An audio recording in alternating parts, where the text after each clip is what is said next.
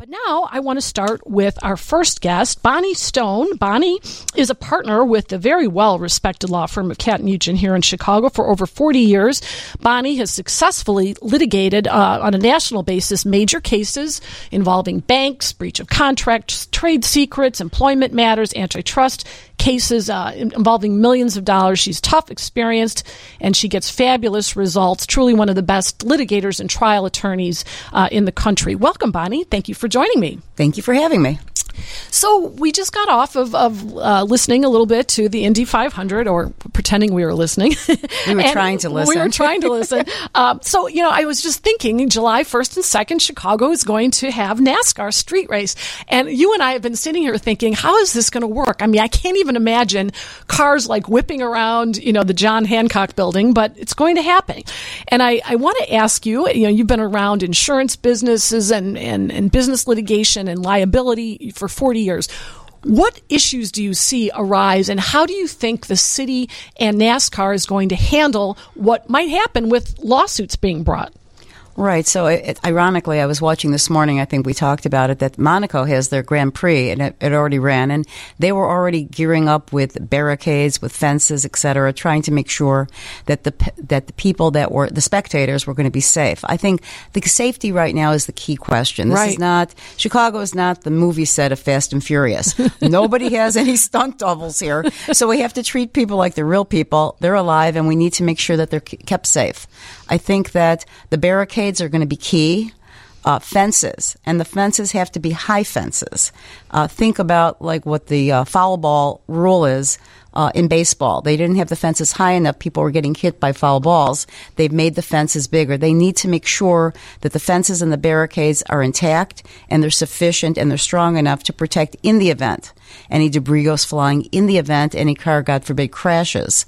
So that is key. I think also key is that the security, including the police, need to keep people at a safe distance. This is not COVID 6 feet, but we're talking about a safe distance so the spectators feel as though they are participating, they're interested in the race, they can cheer things on, but they're also at a safe enough distance that if anything occurs, and anything can occur, that they're as protected as they can be. There will be insurance, obviously.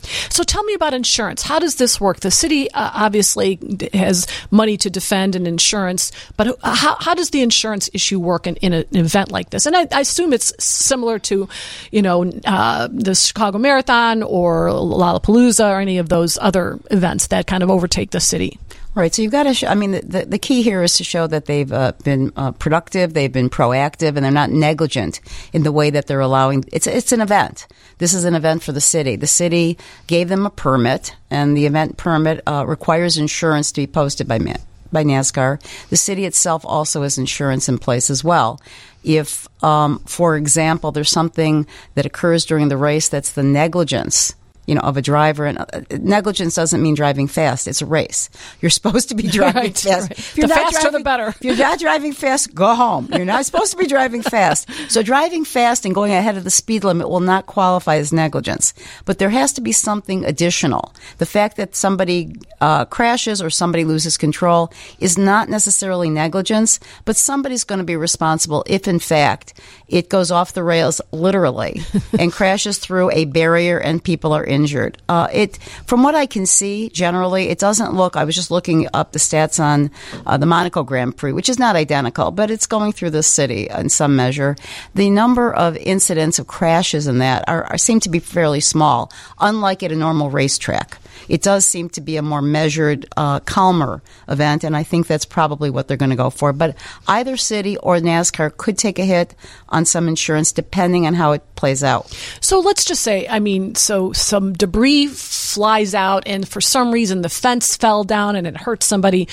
And the lawyers come out, and lawyers, we know what lawyers do. Lawyers find where the deep pockets are, sure, and they sue everybody they can to make sure that their client gets recompense. So who would be the defendants in a case like that, Bonnie? How would you say, the city just tell me who the defendants might be. It could be anybody. It could be if they hire a security force, a separate security force that are required to make sure, for example, safe distance, that spectators are kept at a safe distance distance from where the race is, so they're not within harm's way, and they're lax. They allow people to climb the fence. They go over the fence. Security firms that are private could be hit. The city, depending again on how it is measured, how the barriers are structured, if the fence is weak.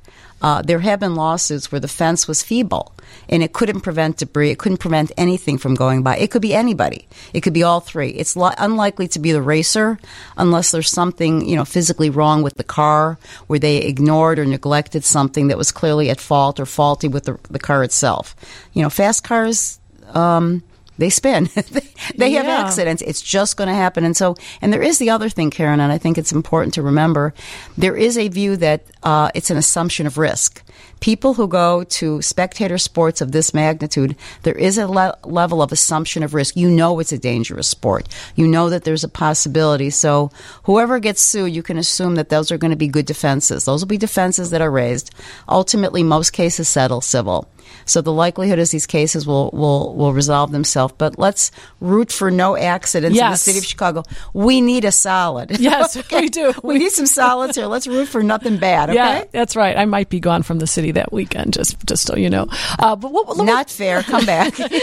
We're listening to the Karen Conti Show on WGN. We're talking to Bonnie Stone. She's a great lawyer here, and we're going to talk about some of the cases that she's handled. And one that I think might interest listeners here is age discrimination. She's handled many cases, tried these cases, and she's going to talk a little bit about what it takes to prove age discrimination and what you can do at the workplace to prevent you from being discriminated against based on your age. This is WGN. Age discrimination is real. 2 out of 3 workers between the ages of 45 and 74 say they've experienced age discrimination at work. Bonnie, you defend companies in age discrimination cases. I know you've tried some high-profile cases regarding this, and you've been very successful. Can you tell our listeners a little bit about what a plaintiff would have to prove in order to prove they were discriminated against based upon age? Well, first they've got to prove that they're within the protected age group, which is shockingly 40. 40 doesn't seem particularly old for me right now, but it's for me. No, right, exactly. I mean, 64, that was a great song. But the age requirement is 40 and above. That's key. You've also got to show that you suffered an adverse employment decision, and that can be either you got fired, you got demoted, you didn't get a raise, or in some cases you weren't hired. So any of those things need to occur. One of those things do. You have to show that you were meeting, in the event that you are employed at the company, that you were meeting the company's reasonable expectations. Your performance was fine. And that somebody younger than you either replaced you, got hired by you. Those are sort of key drivers you have to show, but that's not all. The cases used to be much easier for the plaintiff, where it just had to show that age factored into somebody's decision. They thought about it in some way. But now it is the but-for test. And the but-for test means you actually have to show that age was the determinative factor. So even if age has to do with something, like somebody thought about it, and yeah, you seem kind of old, but that's not really the reason why they did it, you are not going to prevail. It's a hard standard. It's daunting, really, and the Supreme Court's made it very daunting. You're not going to typically find, unless you're lucky, some smoking gun email where the boss says, let's get rid of that person. They're old. You're going to have to, you might, but it's highly unlikely. It might be in a text, but it's hard. Bonnie, let me give you a couple examples. Sure. So let's just say, and I've heard this, listeners call me about these types of cases all the time, making fun. You're a boomer. Your knees are making noise. You're not as young as you used to be. Like that kind of banter at the workplace, is that necessarily discrimination, age discrimination? It's not. In fact, the Chief Justice Roberts of the Supreme Court actually asked during an oral argument, does anyone think that the words "okay, boomer" mean that it's discrimination because of your age? And the answer is it's not. It's normal social banter. It's just like when I say sometimes to millennials, I don't speak millennial. It doesn't mean that I'm age biased. It's simple social banter, and people talk like that. They do. That's not going to get you there. You need a whole lot more than that, than just simply showing people are kidding about your age. People's back hurts. Yeah, you're getting older, but that's not really where it goes. You really need to show that it's a determinative factor, and there's ways of doing it. other than the smoking gun email that you're never going to find. I promise those are very tough to find. You can show it by different ways of showing it that, for example, somebody that's less qualified than you got promoted. Somebody that wasn't doing as good of a job and they're younger, they went somewhere else. That there were other kinds of commentaries that were made. Big one is, when are you going to retire? That's a huge one. Yes. If somebody comments on your retirement, either you should retire or you thinking of retiring or anything like around retirement, that's a big red flag. That would be the kind of thing you would be looking for. So, Bonnie, I hear this a lot too. People who are over 40 and over 55 are not, as savvy when it comes to tech, myself included. My job doesn't really require me to do anything completely sophisticated when it comes to IT, and I have people who do that, as you do as well. But if your company is moving into high tech certain things and the older people can't learn it or they don't know it, can a boss discriminate against a person because their age makes it difficult for them to keep up with it? Well, I think the variable is it's not necessarily your age, it's your willingness to learn. I think anybody can probably learn, but the reality is employers can impose requirements for a job. And just because the requirements may have a disproportionate impact on older people, i.e. you need to be savvy on Microsoft and Excel and all these other things that you may not know, that in itself is not going to constitute age discrimination. Employers are allowed to set what the job duties are. And if the job duties require you to be computer savvy, you're going to have to be computer savvy. And I do think that, older people, I'll include myself there for sure, that you need to be proactive. If you sense that, if you feel that you're going into a tech direction and you're not qualified, I would be proactive rather than reactive later on. Go to your boss, say, I'd really like to learn XYZ of whatever this technology is. Can I spend a week, a crash course, so that I'm up to speed on all of these things? Those are the kinds of things that will give you protection.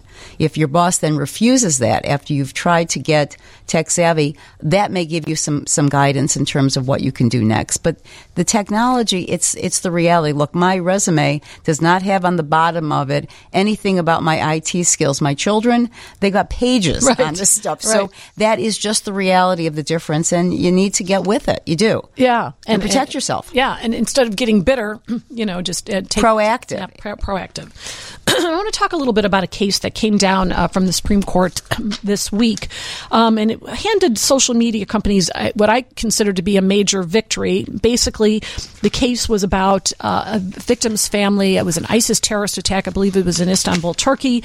And the family sued Twitter and Facebook and a bunch of social media platforms, saying that the companies had violated the anti-terrorism laws and actually trying to hold them responsible because I think under the allegations were that ISIS was allowed to sort of mobilize and to foment their hatred online, and that caused the terrorist attack.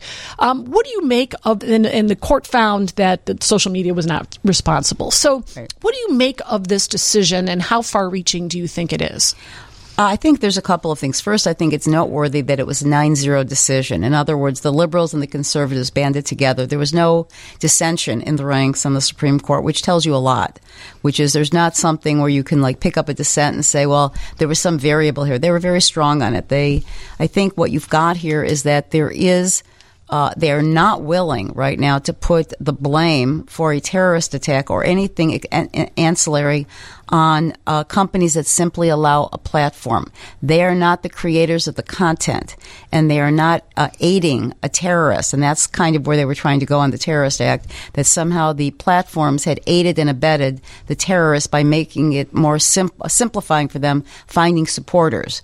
That just won't do it. There is a law, there is a statute that was passed, I think it's called the Section 230 of the Communications Decency Act, which the Supreme Court did not address, but it insulates social media and platforms from anything that would suggest they're responsible for third-party content. They're not. The Supreme Court did not trim it down. They didn't really address it. They simply found that allowing a third party on your platform does not render you aiding and abetting a terrorist attack. And that's what they found. And I think people are viewing it, even though they didn't address the Communications Decency Act, which gives them a whole lot of cover, that it was a victory for both social media as well as free speech. Bonnie Stone, that was really quick, but we're going to have to take a break here. Thank you so much for joining us, and you'll come back and talk about more of this stuff. Karen, thank you for having me. All right. You take care. We're listening to The Karen Conti Show on WGN.